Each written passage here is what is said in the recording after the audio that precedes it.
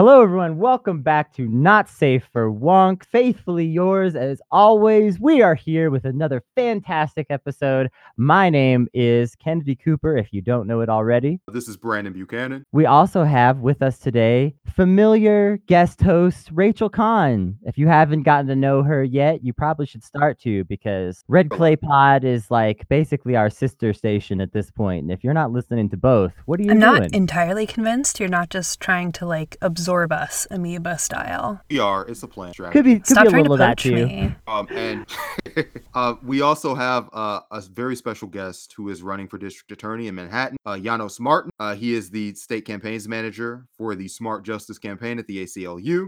He also worked on the Close the Workhouse campaign in St. Louis and was also the director of policy and campaigns at Just Say. Janos, welcome to the show. Thank you. Really great to be here. Yeah, well, we're very excited to have you. Janos, if you just want to start off by just telling the audience a little about yourself and what prompted you to run for Manhattan DA. Absolutely. So I am a born and raised Manhattanite. I grew up with immigrant parents on the Upper West Side and came of age in the 1990s, which was a time when Mayor Giuliani's NYPD was very much out on the warpath against young men of color in particular. And that really shaped my worldview and brought me into activism as a teenager and as a college student. And I always knew that I wanted to do something about the oppressive policing and carceral systems that have really been a force in this country since mass incarceration started to rise in the 1970s. And so during and after college, I was a political organizer. I worked around the country and came home to law school to become a civil rights lawyer. And through a peripatetic career that I'm sure we'll dig into different pieces of in this conversation, I found my way to doing things like working on the Moreland Commission to investigate public corruption, managing the Close Rikers campaign at Just Leadership USA, and then working on other criminal justice issues and causes around the country. And while all of that work is really fulfilling, over and over again, we would bump up against the power structures that control our criminal justice system, and that includes district attorneys. And so we've seen around the United States people finally recognizing that district attorneys are elected political positions that should reflect the values of the communities that they represent. And that certainly hasn't been the case really anywhere in New York City, but especially Manhattan. And so with the 2021 elections coming up, I thought that there needed to be somebody who could challenge the incumbent Cy Vance and really bring a perspective of working with the community, reforming the criminal justice system, dismantling mass incarceration here at home. So I jumped into the race a few months ago, and it's been a wild ride since. Janos, you mentioned the 90s kind of being formative years for you politically. I think we're all of a similar age bracket to you in the 90s. The stories that we heard and the media narratives about crime and justice were very formative for us. And I think that our approaches to criminal justice are also very generational. When you get talking to older people about what people who have committed crimes are like, it can kind of somewhat be very different from what your experience from actually working with former convicts like. How do you get messages to people who are maybe might side with you on 80% of things outside of criminal justice, but have such a hardwired perception of what crime is like and what commit crimes are like? How do you correct that perception in 2020, years after the 90s have passed, and being tough on crime was, and kind of still is, considered a prerequisite to holding a position like Attorney General? Yeah, Brandon, that is a very astute observation, and one that I experienced quite directly in the last month. As you may know, there's been a move by Governor Cuomo with the financial support of DA Cy Vance and Mayor de Blasio to add 500 state police to the New York City subway system, ostensibly to curb a rise in crime, which is really, there's either no rise in crime or a really small rise in crime, depending on which data sets you look at. But when confronted with what a poor decision this was, Mayor de Blasio said on television, if you ask 75 out of 100 New Yorkers, I'm sure they would say that they want more police in the subway. So our campaign actually went into the subway system at different Manhattan stops and conducted a survey about whether people wanted police in the subway. And what's fascinating about that is we spoke to several hundred New Yorkers, and while they're actually pretty split on whether they wanted more police in the subway and whether police made them feel safe, both of those were about 50-50. More than 90% of New Yorkers said that it was a waste of money to hire 500 police officers instead of fixing something else in the subway system. And so I've been really beating that drum and pushing against this influx of police into the subway system. But to the question that you're asking, one of the most remarkable things is when we broke down the demographics on the questions we asked, we found that, of course, there was a racial divide and that people of color tended to be more skeptical of police in the subway system and feel less safe with their presence. That we predicted. But the generational gap was actually much more extreme. And actually, older people of color were more conservative on this issue than young white people. And then, of course, young people of color were, the most progressive on this issue. And the reason I think it is because people who lived through the 80s and early 90s have this sort of palpable fear that we're one step away from going back there, when that's not really grounded in any rational fear, right? Like, crime has gone down for 27 years in a row, and it's gone down through Democratic and Republican mayors, Democratic and Republican presidents, recessions, and economic booms. There are a whole host of reasons for why that is, but the reality is that the safest neighborhood in New York in 1992 would have been less safe than the least safe neighborhood we have now in New York City. And it's just a different time, but people of a different generation have trouble recognizing that. And so on the campaign trail, the main way I found that I can talk to people about it is, even if they are scared and feel like police are necessary to be out and about to keep things safe, where I can usually meet people is the idea that, okay, if we have police present, what should they be doing to deter crime, and what kind of crime should they be investigating? And most people who are older would still agree that we have too many people in jail and prison, and that sending people to jail and prison is not the answer to stop the cycles of harm in most cases.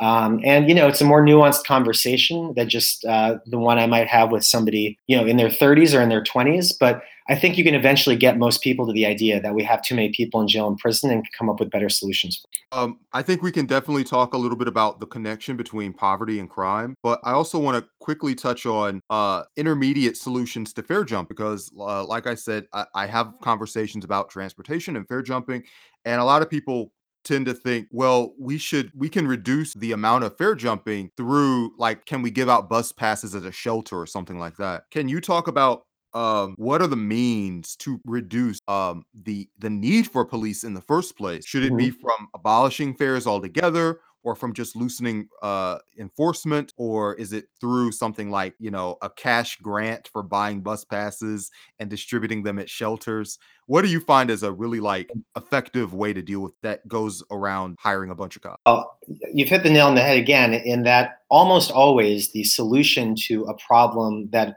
results in crime is generally found outside the criminal legal system, right? So almost always there's a socioeconomic solution that involves some form of community investment that will actually solve the problem in the long run.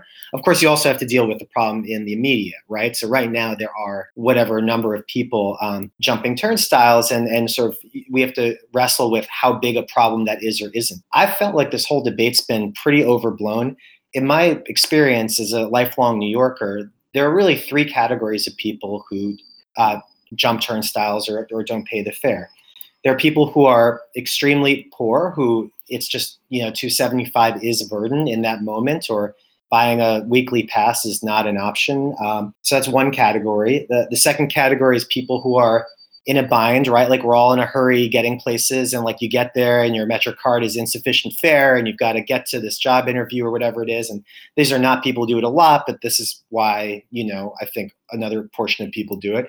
And then the third category is young people. And I think it's interesting that we have, in people like Bill de Blasio, Corey Johnson, folks who did not grow up in New York City, sort of freaking out about this. I think, if you look back at things like the Warriors, for example, right? I mean, young people jumping the turnstile has been a thing in New York since before we were born. And like, we did it, we aged out of it. At some point, you've got a job and like you've got money and you start just buying Metro cards and swiping the fare. And I think overreacting to a 16-year-old kid jumping a turnstile is just like not recognizing that that's sort of like part of youth culture, and we can come up with solutions. Like, absolutely, I think that one of the ones you suggested, giving out Metro cards at homeless shelters, that seems like a no-brainer. I think, moving towards abolishing fares would be much more complicated economically, but like an absolutely worthy thing to start, talking about.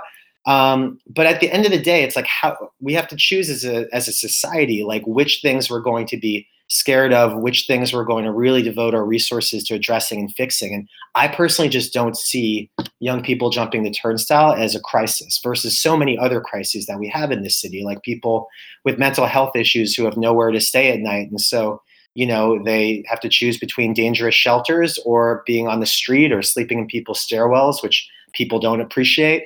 And I mean, that's a real problem that we should dig into for the purpose of helping those folks out. I just don't see turnstiles as rising to that level. So you were talking explicitly about how people experiencing homelessness are frequently criminalized and how people experiencing homelessness frequently end up incarcerated because there are no other services available to support them. I'm curious, how will you use your power as DA to help address this issue of the criminalization of poverty and homelessness in particular? Sure. So the DA has an awful lot of discretion. I mean, I guess I should have probably early in the conversation jumped into, why run for Manhattan District Attorney, right? And so, as an advocate, as a lawyer, we're always asking principals to move their decision making either in an individual case or on a whole group of cases as a policy, and marshaling all kinds of resources and energy and sophistication to get principals to change their positions on things, like getting Mayor de Blasio to agree to close Rikers Island. In the case of district attorneys, they just have so much discretionary power to determine what justice means for the community. That means who gets charged with a criminal offense, who does not, who gets offered a diversion program, who does not. If somebody is guilty of something criminal, do we punish that with prison or do we come up with a different punishment?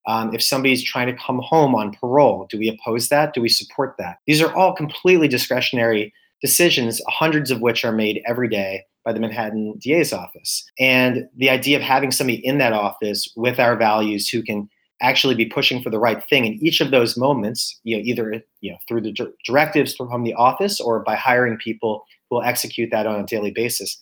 I just think there's no comparison in terms of what elected office could transform our criminal justice system fastest. So when you talk about people who come up through the system who are experiencing homelessness or who have mental health issues or have substance use disorders, obviously all of these things can be connected. You need somebody who's sympathetic to what people are experiencing and recognizing, how do we get this person help?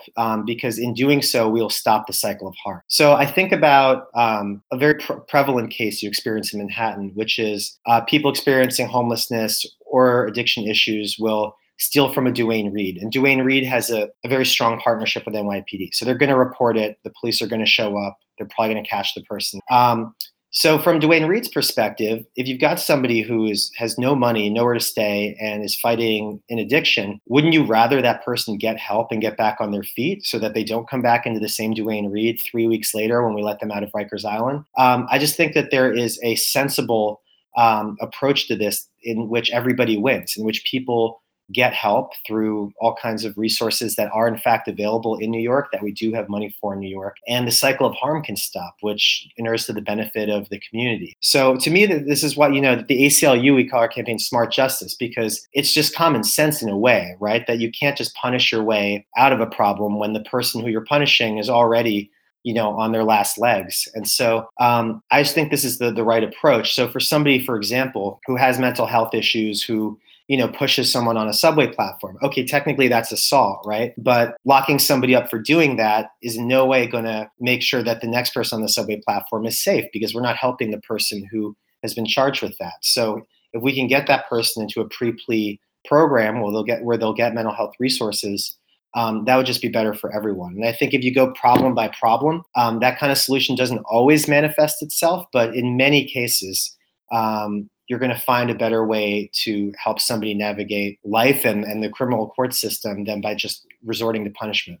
So on the subject of reducing the number of punishments handed out, a number that your campaign uses is an 80% reduction in jail population, which I feel like a lot of people would hear that and be sort of like, that sounds like a lot. But I think if we actually were to talk about who those 80% of people are, that they might change their minds. So let's get into that a little bit, if you don't mind, just like, who is this 80% of people that doesn't really actually belong in jail? What did they do to get there? And Like, what justifications can we give people that these people should be allowed to go back to living their lives? Absolutely. I mean, there's some people who would who did and have said to me, well, that number should be 100%, because if you're pre-trial, then you shouldn't be in jail at all. And there's intellectual merit to that for sure.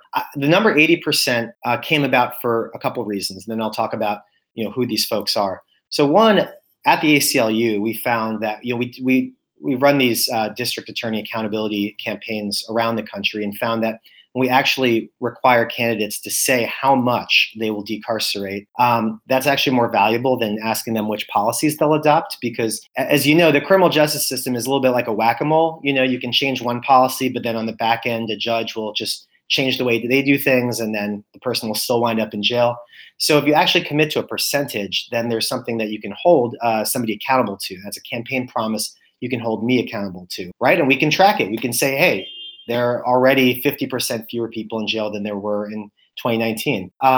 So that's why we named a percentage. And 80% really came from the idea that if you look through who's in jail, it's a lot of people who are there either with minor charges or for serious charges that ultimately will probably be dropped or pled down to, or where the serious charge isn't merited. So the number one source of people who are in jail, people who can't afford to pay bail. Now, I think money bail is immoral, and the idea that somebody's freedom would be contingent on whether they can pay for it is just completely out of step with what we claim that the American judicial system is based on. Now, fortunately, we have bail reform that we worked very hard to pass last year that will get a lot of people out of jail starting January 1st if it is enforced correctly by prosecutors and judges. And that will help a lot in terms of driving down the number of people in jail. Then there's also people who are there. The second biggest number is people who are there for technical parole violations.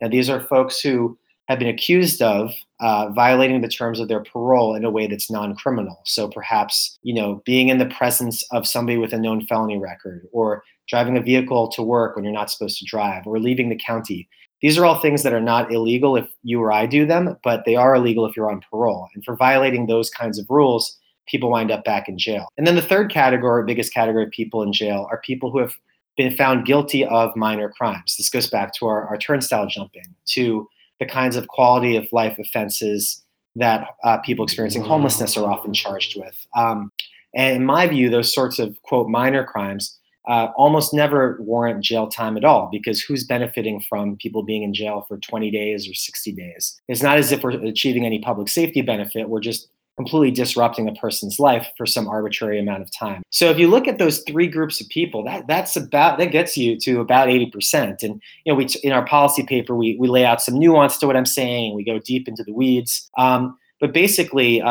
that covers everybody except for people who have been accused of crimes that would reflect the sort of threat of danger to an individualized person, which I think is really the only justification you can have for locking somebody up pre-trial, if that person is a dangerous threat to another person. Not a generalized dangerous threat like, oh, they have a long rap sheet, but like, there's somebody who might be in harm in the near future. And that's how we came up with our number. And, we're very serious on our campaign about showing our work and putting out serious policy proposals.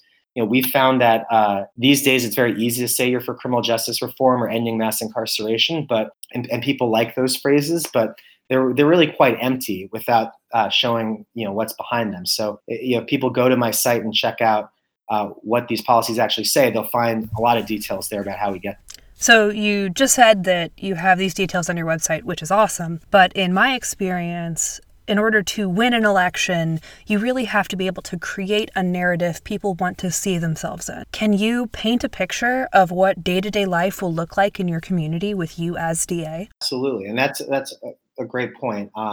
And one of the so I guess I'll just jump into it. Our basic philosophy, the basic philosophy of my campaign, is that we have overused jail and prison as a solution to society's problems. Jail and prison is where we put people whose problems we don't want to deal with in our day-to-day life. That's why our jails and prisons are full of people who are struggling with mental health issues, struggling with substance use issues, people who have been cycling in and out of systems like foster care and juvenile detention, wind up in jail and prison, people who are extremely poor, people who are otherwise extremely marginalized. Jail and prison is just a dumping ground for us to put people where we don't want to wrestle with the difficult challenges involved in how to help. And in my view, it's especially irresponsible for a city that A, claims to be very progressive, and B, is very rich, to turn its backs on people in that way. And so as district attorney, I would individualize every case and ask the question of, how can we get this person's life back on track so that the cycle of harm that they're in stops and they can live a life that they want to live and that is better for the community and better for society. And I think we're well positioned to do that in New York. We, for example, we have resources to help people with mental health issues. We have resources for people with substance use issues. We have actual job training programs that work. We have the best universities and hospitals in the country. So we have all the tools here.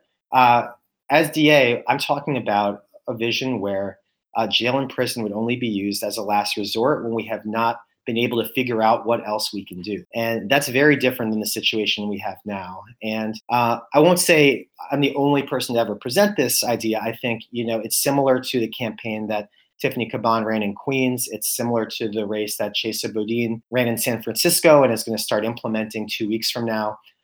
It borrows some ideas from people like Larry Krasner in Philadelphia and Rachel Rollins in Boston. But ultimately, it's a unique blend of these things because I come from the community organizing world and because I'm a lifelong Manhattanite, I just see opportunities here to completely change the way we do things in the criminal court system. And I hope that excites people. I think it will require a lot of conversations. So far, I've found when we do outreach in low-income neighborhoods of color or in NYCHA housing, the biggest pushback is not, I think that's a bad idea. The biggest pushback is, do you think that can actually happen? People have been beaten down for a long time and are skeptical that change is possible. And I think it's on us to build an inspiring campaign that really helps people believe that we can do things different. I think one of the things that you've talked about in your own platform is the idea that certain people age out of committing crimes. And that's one of the reasons why you want like a 20-year limit on sentence.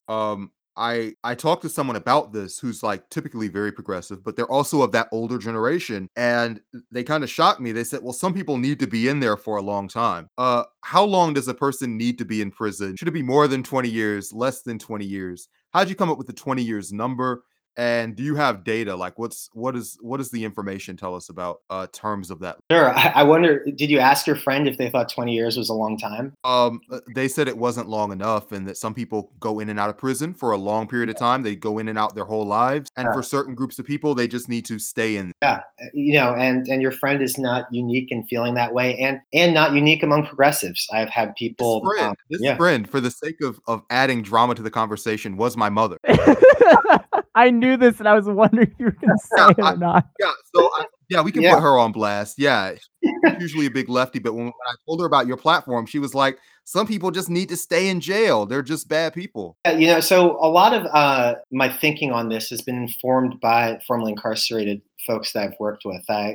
During not only the Close Rikers campaign, but Close the Workhouse and Close MSDF, which is a Wisconsin prison closure campaign. Those campaigns are all led by people who have been directly impacted by the criminal justice system. And I've gotten to work with a lot of particularly men in their 40s and 50s and 60s who spent 10, 15, 25 years in prison. And even in the complete absence of any attempt by the state to offer them rehabilitative services, sort of figured it out themselves and really turned their lives around inside of prison. Became very often the story as they became leaders, on their block in prison, started doing, classes, got a degree.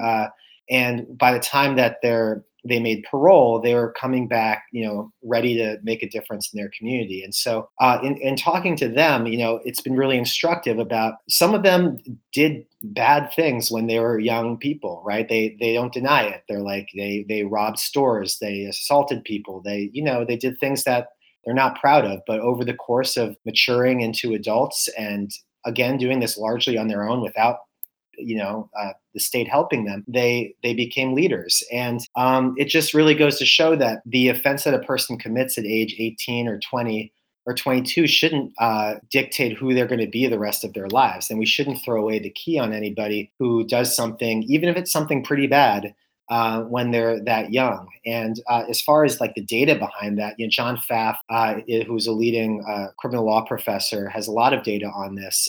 You can just look at the curvature of all kinds of graphs where basically, yeah, most people are aging out of serious crime by their late 20s, early 30s. Now, there's also a lag in which they may get caught up back in prison because of the aforementioned challenges of the parole system, right? So they can come home from prison and they're no longer intending to lead a violent life, but they'll get caught up on a technicality, wind up in prison again, then they'll come out of prison, have difficulty finding a job, so they might resort to dealing, and then they'll get caught again. So sometimes watching a person go in and out of prison actually is not instructive as to whether they're still a danger to society, which is probably the kind of image that your mother's thinking of. The reality is that there are very few people who are sort of in that bad people category. Now, we can get in all kinds of philosophical places about whether there are bad people, how many there are. I would say that, from talking to a lot of people who have spent significant time in prison, they'll say there are some people who, need more time to get their act together and probably could use more interventions in terms of, support, dealing with trauma, getting access to mental health care before they would be, a safe member of the community. But the reality is the statistics bear out that most people do age out of crime, and it's just senseless to keep people locked up for 25, 30, 40 years. And I feel very strongly about that. And, I did get some pushback when I put out that number, and I think it'll be a topic of conversation in this campaign. But the number, in addition to being one that's sort of data-driven, is one that's being pushed for by the Campaign to End Life Sentencing. And that's a national movement driven largely by people who have served life sentences or their equivalent, who are asking DA candidates and other elected officials to make this pledge. I kind of wanted to talk about somebody who is a good example of that.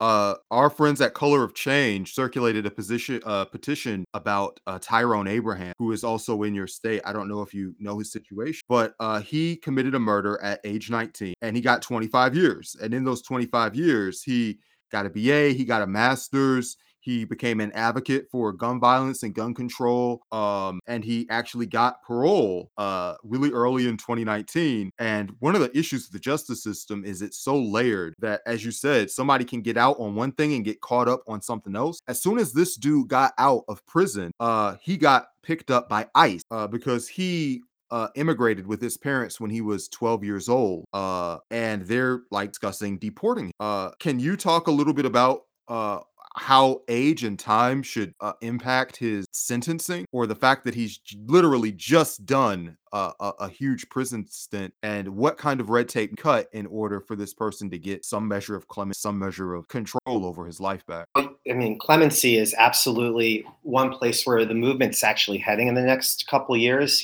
Just as you've seen a national effort around bail reform that's yielded some really positive victories and first steps in states around the country. Clemency is something that I think is coming down the pipeline as a really important tool for decarceration, because in that example, I think clemency, I don't actually know the details of this case, but clemency would be required in order for ICE not to have the right to deport this person. And unfortunately, ICE under, well, not just President Trump, but also President Obama, it was a very aggressive deportation force. And as a DA, you have limits as to what you can really do about that. I guess I'll really quickly touch on this so we don't move past it. But, New York City is a city of immigrants, right? I mean, my parents are immigrants. A lot of my friends growing up were immigrants kids. And there are some things that a DA can do that are really important to protect us. One of them is not conditioning diversion programs on pleas, right? Because once somebody has accepted a plea, ICE can make moves on them, right? So if your diversion program is pre-plea, then and the person completes it and you dismiss their record, it makes it more difficult for ICE to sort of proceed against them. And so I would make sure that our office was fully trained on that implication and recognizing the collateral consequences of the deportation pipeline whenever it was interacting with a defendant who had that in their background. But then back to clemency, this is a really hard one because clemency is in theory a great tool that all governors could be using, but the sort of law enforcement establishment, like police unions, most district attorneys, parole officers, they're very charged up and mobilized against clemency pardons, and have been very successful in using the media to really retell the story of a person's offense over and over again as a way to scare governors from granting those people clemency. So I hope that in this case, if it's in New York, that I hope it's that Governor Cuomo does the right thing. He has not been great on clemency in general, so I wouldn't be bullish about it. But you're going to be seeing a lot more of advocates pressing on the issue of clemency in the years ahead. So this is a little bit of a pivot away from specifically clemency and towards a larger philosophical question about criminal justice reform and restorative justice.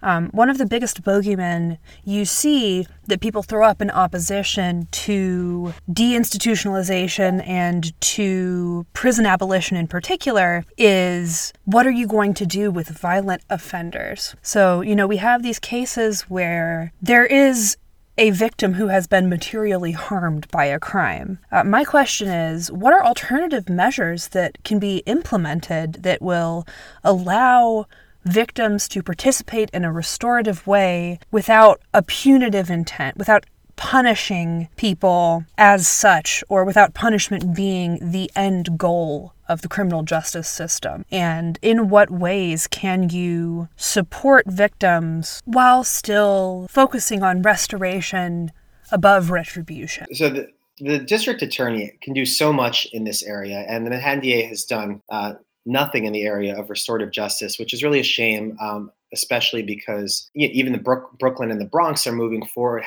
with programs with Common Justice, which is a nationally recognized leader on restorative justice, including restorative justice in the context of violent offenses, which is kind of cutting edge in terms of what's being practiced around the country. I think victims have to be central in all of these conversations, I think. And what's really frustrating to watch is district attorneys and police officers using victims and speaking in their name, when in fact many victims have made clear that their biggest desire is to be safe and for the cycle of harm to stop. And as we've been talking about throughout this conversation, sending somebody to jail or prison, whether it's for 30 days or 10 years, is not necessarily going to stop the cycle of harm or make that victim feel safe in the long run or the short run. So we need to bring victims into the conversation. And with restorative justice specifically, it is a central component of restorative justice that the victim has to willingly participate, right? So when we talk about some of these examples of extreme harm, as you called them, right, there might be a situation in which the victim doesn't want to participate, and that is totally within her or his right. And when you talk about violent sexual offenses, for example, I could, imagine that's an area where it would be extremely traumatic for the victim to participate in many cases. The victim could opt not to. So there are limits to how restorative justice can be used, right? Because it does require buy-in from the defendant, it requires cooperation and willingness from the victim, and it requires the community to be engaged. And we don't have great structures for that set up anywhere in the United States, although they're being developed. But this is something I'm really serious about. And one of the weird quirks of the Manhattan DA's office is that it has this slush fund that's produced by financial penalties, and that money right now is being used for all kinds of random purposes, including funding the state police and the subway. And I've made clear that I would use some of that funding, that discretionary funding, to invest in cutting edge restorative justice programs, including the kind of programs that we don't necessarily have anywhere in the United States now, with the recognition that they will take some time before we figure out how to do this correctly. And just to generalize my answer a little bit about, do we do punishment or do we do rehabilitation? I think we have to be sensible about this and recognize that there is no intrinsic value in being punitive for its own sake. We need to think about safety in terms of how do we stop the cycle of harm from happening in the future. And that means that we need to focus on getting the person's life back on track, having them understand the consequence of their action and holding them accountable, and a long prison sentence doesn't mean more accountability. That's not how people being locked up recognize it. So I just think we need to be thoughtful about how we're going to stop these cycles of harm from happening in the future. So you mentioned Tiffany Caban a while back, and I want to go back to her for a second because I know that this is a campaign that we were excited about, internally here. And I'm curious, did Caban's campaign kind of change what you felt like was possible, or like what New York even larger felt like was possible? And are there specific parts of her platform that were like particularly inspiring to you? I remember when Tiffany was being talked about as a candidate that the DSA was going to support. And so naturally I was interested, and I had not met her at that time. So we got some coffee. And before that, I looked over her platform and tried to learn a little bit about her. And by the time we met, I said, listen, you don't need to sell me on the platform at all. I'm in, but what's our path to victory? Let's talk strategy. And, I told her I'd support her that day, which was before petitioning started. I proudly on my refrigerator have a palm card where there were such few people endorsing her at that time that they used me. And I'm like, I don't think I really have much juice in Queens, but feel free to. And it was a really inspiring campaign. It was really exciting to see the way that the community came together, that the progressive movement really unified around her, and that she pushed certain issues into the conversation that had either never been in an electoral conversation in New York, or have just sort of been swept under the rug before, like decriminalization of sex work, for example. I will say that, I went into the campaign already sort of agreeing with her platform and having tried to push those goals in other ways. But the biggest thing I learned explicitly from the campaign is how New Yorkers would react to transformative criminal justice. There was no real way to know before that. If you look at, for example, what's remarkable about the Brooklyn DA race that Eric Gonzalez won just 2 years earlier is that the most liberal candidate on that stage in 2017 would have been towards the right end of the stage in the Queens debate, because the conversation on criminal justice has just moved so much in New York. And when we were out knocking on doors or petitioning in the street, I was just struck by how rare it was for somebody to push back against Tiffany's platform. Basically, if you're a New Yorker who believes that the system is broken, then you're fine with whatever bold ideas it takes to fix it. You're not going to quibble, as so many people in the legal or political bubble do, about, well, bail reform for this category of people, maybe this category goes too far. This category makes more sense. Either people, if you tell people I want to eliminate cash bail, people who don't trust the criminal legal system will say, sure, go for it. And that was a revelation to see in person. And it did make me think that it was possible to go big and win in New York City. And of course, she came so close to doing so. And it was definitely a factor in my choosing to run, because I only would have run for Manhattan District Attorney if I thought I could win with the values that I have. I just don't see the point in running for office if you think you're going to have to modulate the core things that you care about to win. And Tiffany's campaign really showed that New Yorkers do have an appetite for this. Not every New Yorker, but enough to win an election like district attorney.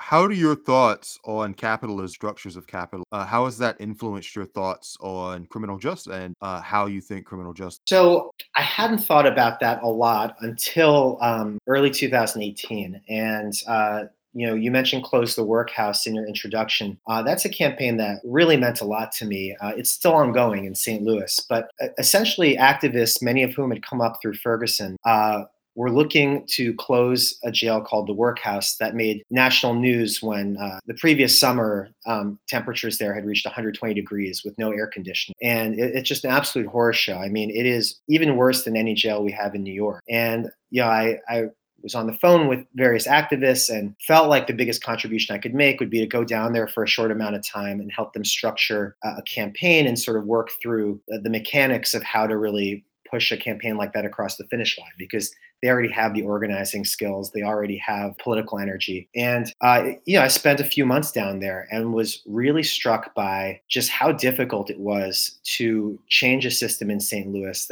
where there was just no money to do any of the changes that we've been talking about sort of throughout this podcast, right? Like, where would you fund a restorative justice program? What would fund mental health diversion? How do you invest in schools instead of prisons? St. Louis City is broke. It runs a budget deficit every year, and the debate is over whether to close a school or not repave certain roads. And it's just really sad to try to push for transformative change without the resources to do so. And it really, in a way, radicalized my perspective on what we need to be doing in New York. Because we come back here, we're talking about the richest city in the country. We have a $95 billion city budget, a $160 billion state budget. Those numbers might be off. The Manhattan DA's office has millions of dollars in discretionary funding. It could close the St. Louis budget gap by itself. And when you start just looking at all of that, you're like, it is unacceptable for us to not dramatically change our system when we have the resources to do it. And in fact, if we are unable to change our system to one in which people who are experiencing homelessness and mental health crises are not given better options than jail, that's an indictment not only of the criminal court system, but that's an indictment of capitalism. What is the point of being the richest city and the richest country in the world if our policy answers are lock up people because they make us uncomfortable when they struggle for help? So I really felt like just working in the criminal justice space in St. Louis and New York back to back crystallized for me that there is a deep irresponsibility to taking the wealth generated by capitalism and not using it to redress the social harms that capitalism causes. So, I'm still working through some of my own economic theories. It's not my area of expertise, but it's certainly one way in which I see the two issues are totally intertwined. Well, Janos, I think this has honestly been incredible. You've given a number of very interesting, thoughtful answers to these questions, but we are a somewhat comedic podcast, unfortunately. And that means that I do have to, by law, ask you a stupid question at the end of the episode. So I'm curious, how many cast members of the Warriors would you offer clemency to? Well, I don't want to be a spoil sport, but the DA doesn't get to offer clemency. But Governor. But I would say, or a sweet plea deal. Yeah. I would take a look at that kid who caused all that trouble and see how much he's grown over the last 20 years and see if he's turned his life around. Give him another shot. Where do people need to go in order to join your campaign and be more of a part of your world and a part of what you're Absolutely. Thank you. Our campaign website is Janos for DA. So that's JANOSFORDA.com. And, I come from the organizing movement, the criminal justice movement. So we really try to build that kind of community on the campaign. And I just want to definitely plug that. This is not a one-man band. This isn't just a personal crusade. I very much see this as part of the work that we're all doing together. And so I would love for people to get involved. And there are just a ton of ways to do so. So definitely check out janosforda.com. And you can also check out other policies we didn't really get to talk about today, like wage theft, political corruption, and ending the war on drugs. These are all things that have been really motivating for me to get in this race, and I'd love to share that. You can come back anytime. Yeah, we would love to have you back on. We love to do it. Awesome. Well, as always, those links are going to be in the show notes for Janos's campaign. Janos, also plug your Twitter real quick, because that's a big platform for us.